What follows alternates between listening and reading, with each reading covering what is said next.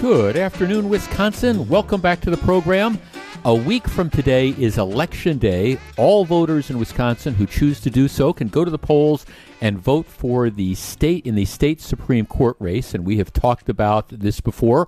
Early voting is now underway as well. And we are joined by Supreme Court candidate Dan Kelly. Dan, good afternoon. It's great to be here.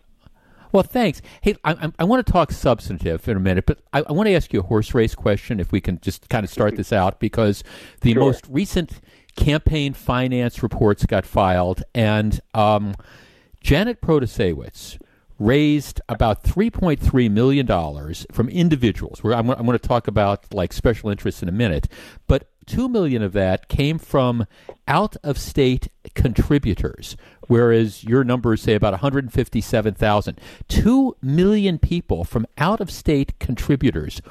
Why is it, do you think, that so many people from outside of Wisconsin are sending money to influence a Wisconsin state Supreme Court race? Yeah, well, actually, that's going to drive us right into the substantive part of the show, because I think the reason it's coming in is we have a very stark choice ahead of us, and it's the difference between the rule of law and the rule of Janet. Janet's made it abundantly clear that her intent is to set herself above the law and indeed to put her thumb on the scales of justice when she decides cases so that they come out in accordance with her politics instead of in accordance with the law. Now, I think there are groups all over the country looking at this, because if that gambit works here in Wisconsin, when she's saying this in advance of the election, when she is promising not to do the work of the court, but instead the work of the legislature, there are a lot of progressive groups around the rest of the country that want to see if that's going to work. And if it does, then I believe they're going to use that as a template. To your last point, you were talking about this race becoming nationalized. I also see that billionaire financier George Soros donated $1 million in February. The Illinois governor donated $1 million in March. Other left-wing people have been pouring money into in this case, the state Democratic Party to try to elect your opponent. Is this troubling for the judiciary moving forward? Yeah, as an institution, it is, because the court is there to answer legal questions, not political questions. But just by your list, who you listed as donating, Pritzker, Soros, their intention is the same as Janet's, and that is to turn the court into a political institution instead of a legal institution. And I think one of the reasons that there is such national interest in this race is because if this gambit works here in Wisconsin, with Janet telling everyone in advance that she plans to abandon the work of the court and instead do the work of the legislature while sitting on the court, I think there are groups around the rest of the country who are going to use that as a template, and they're going to try to push other courts in an activist and political direction. So I think that's why there's so much national attention on this. But there are also groups that care a great deal about the constitutional order and the rule of law, and they're supporting our campaign in a significant way as well. So I saw a report that came out just today that shows total spending of over $11 million by my opponent and her supporters, and then $10 million between myself and our supporters. And so, I think that this overall, we're going to have enough resources to get all the information we need to out to the people of Wisconsin so that they can decide whether they want to continue with the rule of law and our Constitution, or instead trade all that in for the rule of Janet. When you say she wants to do the work of the legislature as opposed to the work of the court, what do you mean?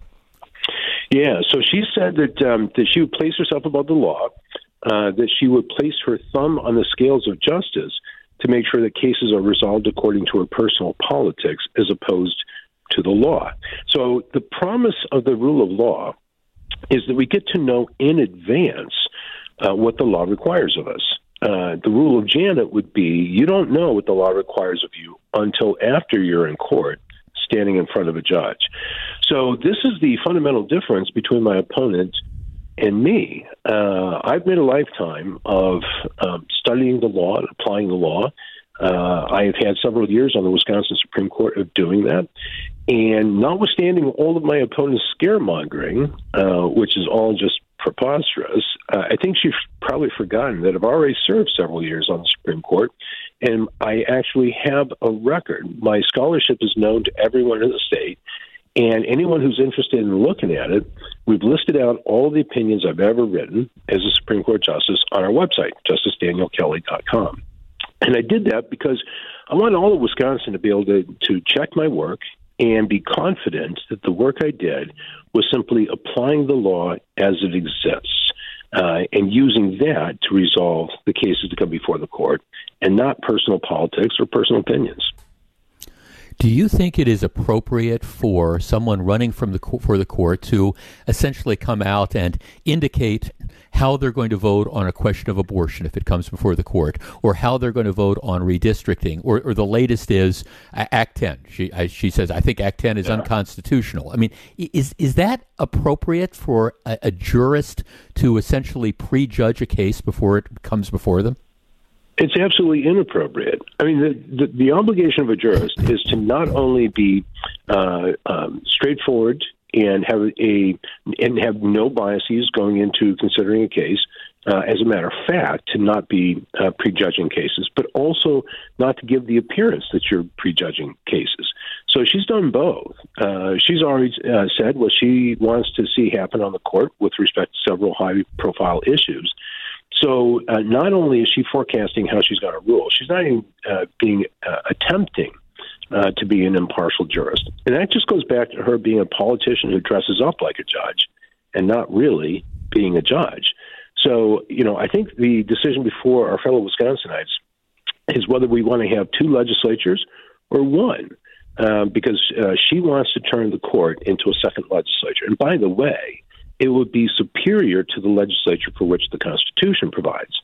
So under the rule of Janet, the people of Wisconsin get to have only the laws that Janet believes they should have. And they get to enjoy only the liberties that Janet believes they ought to be able to enjoy. So this is a dramatic departure from the constitutional order. And like I said, I think this is one of the reasons it's driving the national interest, because she has been explicit about her desire to set aside the law whenever it conflicts with her personal politics. And people want to know if that kind of plan is going to work here in Wisconsin, because if it does, they'll try to replicate that around the rest of the country. We're talking to State Supreme Court candidate, former Justice Dan Kelly. It's interesting that you should mention that. I don't know if you know this, but my late wife was the last law clerk for Bruce Beilfuss, who was the former head of the Supreme Court. He was the Chief Justice of the Supreme Court, and Sue worked for him the last year he retired. And I got to know him and some of the other justices that were on the bench when I first got my law license. Nate Heffernan and Raleigh Day and Bill Callow and Don Steinmetz and Lou Ceci. I've been looking at this race and how it's developed, and how you have particularly one candidate who's just coming out and indicating they've prejudged all these things. All these justices would have just been shaking their heads, or if they passed away, rolling over in their grave, that a Supreme Court race has now become this. That's right. I mean, and that really is the rejection of the entire concept of the rule of law. And if you do that, we can no longer have the constitutional order. And I think the people across the state of Wisconsin still treasure their Constitution because they know that's what protects their liberties. But if all you have is the rule of Janet, you'll no longer have that constitutional protection for your liberties. And, and I'm talking about fundamental things. I mean, you can go through Article 1, Section 1, and through the rest of that article in the Wisconsin Constitution and find all of those really cherished liberties that the Constitution has protected now for 175 years. And Janet's proposing to simply set that aside and make the court all about her and three of her friends in a Madison courtroom ruling the state of Wisconsin. So instead of the rule of law, we would have the rule of judges. Is that too obscure for some voters who just simply say, I think women should be able to have an abortion, or I don't like Act 10 or whatever, and if I elect her, there's a chance that, this is the way she's going to rule. It is, and I understand exactly what you're saying. Is that too obscure, though, for some voters to understand? Well, I don't think so, but let's put it this way. Let's say you have one or two or three issues that you just care about more than anything in the world.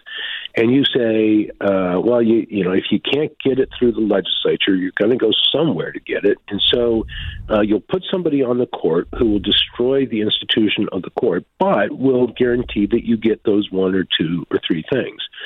Well, you better make sure that those are more important than every other liberty put together.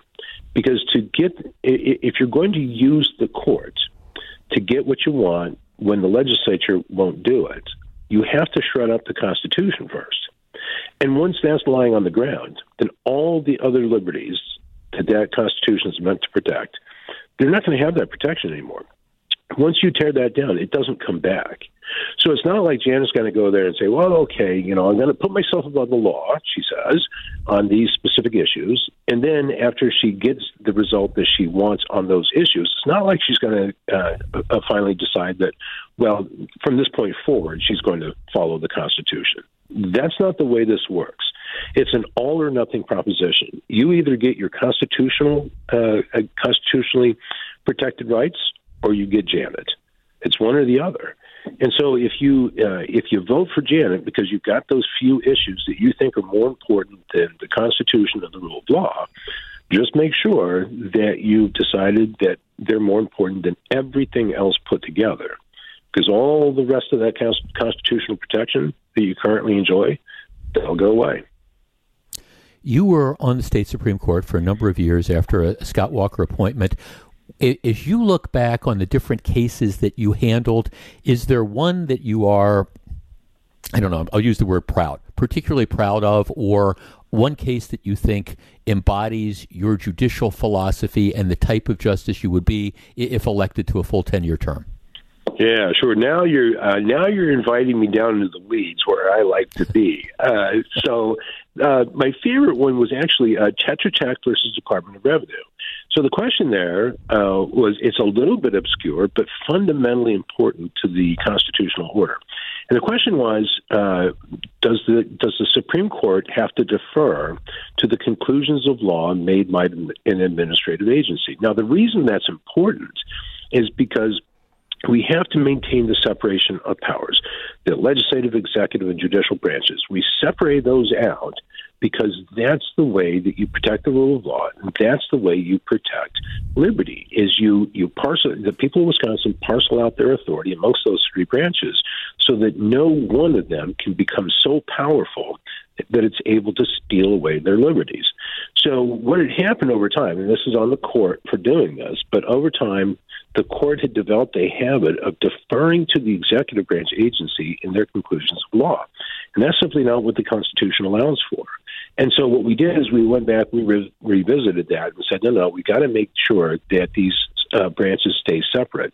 And so we'll no longer defer to the executive branch on conclusions of law. And that guarantees that if you come to court having been engaged with an executive branch agency, whether it's the Department of Natural Resources or something else, you will get the court deciding the questions of law instead of your opponent in the courtroom. So the founders understood that separating out the powers amongst those three branches is critical to maintaining liberty.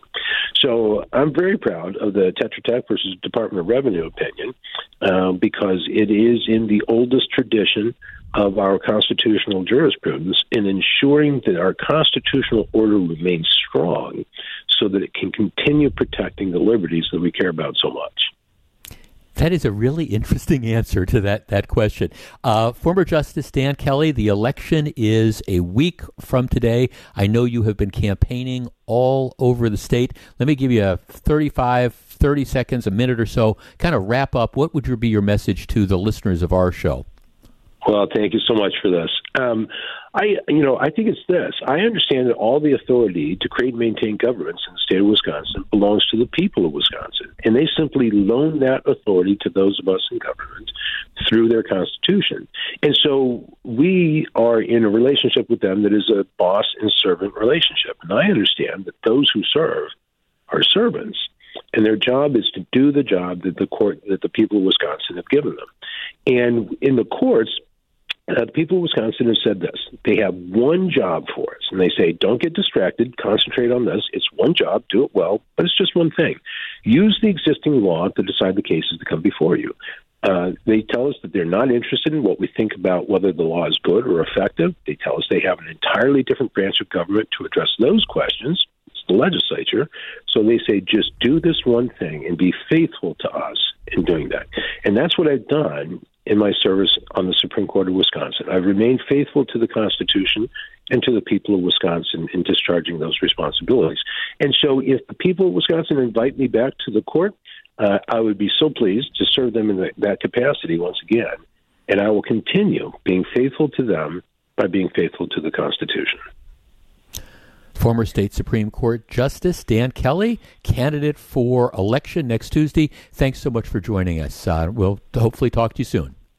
I'll look forward to it. Thanks so much, Jeff. Absolutely. Take care. That's former Justice Kelly.